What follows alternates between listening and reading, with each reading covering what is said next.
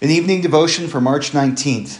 We begin with words of comfort from Isaiah 26, verse 3, where it says, "To God, you keep him in perfect peace, whose mind is stayed on you, because he trusts in you." We confess our sins. Most merciful God, we confess that we are by nature sinful and unclean. We have sinned against you in thought, word, and deed, by what we have done and by what we have left undone. We've not loved you with our whole heart. We've not loved our neighbors as ourselves. We justly deserve your present and eternal punishment. For the sake of your Son, Jesus Christ, have mercy on us. Forgive us, renew us, and lead us, so that we may delight in your will and walk in your ways to the glory of your holy name. Amen. A catechism reflection for the evening is on the second commandment. The second commandment says, "You shall not misuse the name of the Lord your God." What does this mean? We should fear and love God so that we do not curse, swear, use satanic arts, lie, or deceive by his name, but call upon it in every trouble, pray, praise, and give thanks.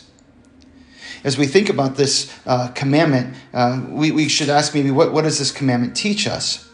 And as we look at it, the way that we understand it is that it teaches us some things that we should not do. It teaches us that we should not curse or swear. Now, when I was a kid, I thought that was foul language, but cursing is actually praying for or desiring or using God's name to bring ill to somebody else, to bring damnation to them. To swear is to use God's name to say that what we're stating is true. In some cases, that's okay, like when we're in court, or when we get married, or when we get confirmed. But we don't want to use this lightly. We don't want to use this in a way that we swear to something that isn't true, that deceives somebody. It says we don't want to use satanic arts. When I was younger, I thought about this in terms of witchcraft, and that is part of it, trying to predict the future, horoscopes, and those types of things. But it's also kind of using God's name for magic purposes, as if we could use God's name to get him to do the things that we want him to do for us. And of course, we don't want to lie or deceive by his name. But there are right uses for God's name. We want to call upon him in every trouble. We certainly have been gifted to pray, to praise, and also maybe something that we are forgetting these days, to give thanks. So there are some things to be thankful for here. First of all, we should be thankful that God shows us out of his love how we live in relationship with him, that he has given us his name and we can respond to that name and use it appropriately. We can also be thankful that he teaches us that we can call out to him in that name and that he promises to hear us. And we might want to consider what kind of thoughts or attitudes that this challenges for us.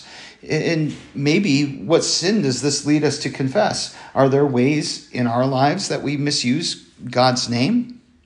I'll tell you one that gets on my nerves. It's really in some ways not that big of a deal, but when people go OMG, that stands for oh my God. And it's a foolish way of using his name. And it's bothersome.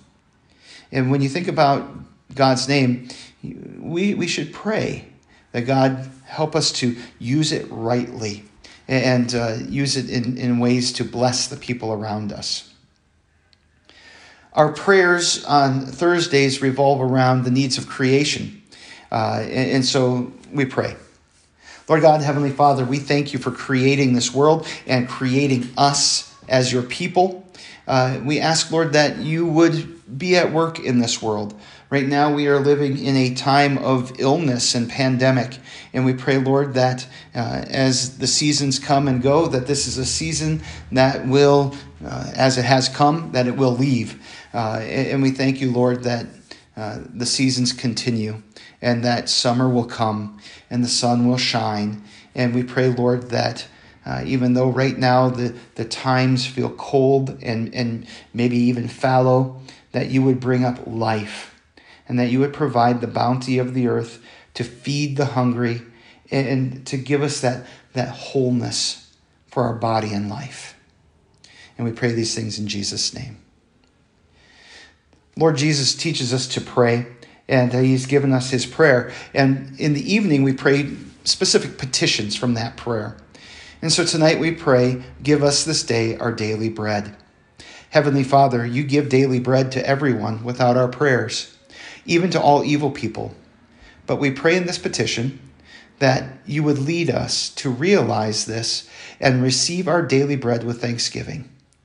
Make us mindful of all that you give us that has to do with the support of and needs of the body, such as food, drink, clothing, shoes, house, home, land, animals, money, goods, a devout husband or wife, devout children, devout workers, devout and faithful rulers, good government, good weather, peace, health, self-control, good reputation, good friends, faithful neighbors, and help us to always give thanks to you. In Jesus' name we pray. Amen. The grace of the Lord Jesus Christ and the love of God and the fellowship of the Holy Spirit be with you all. Amen.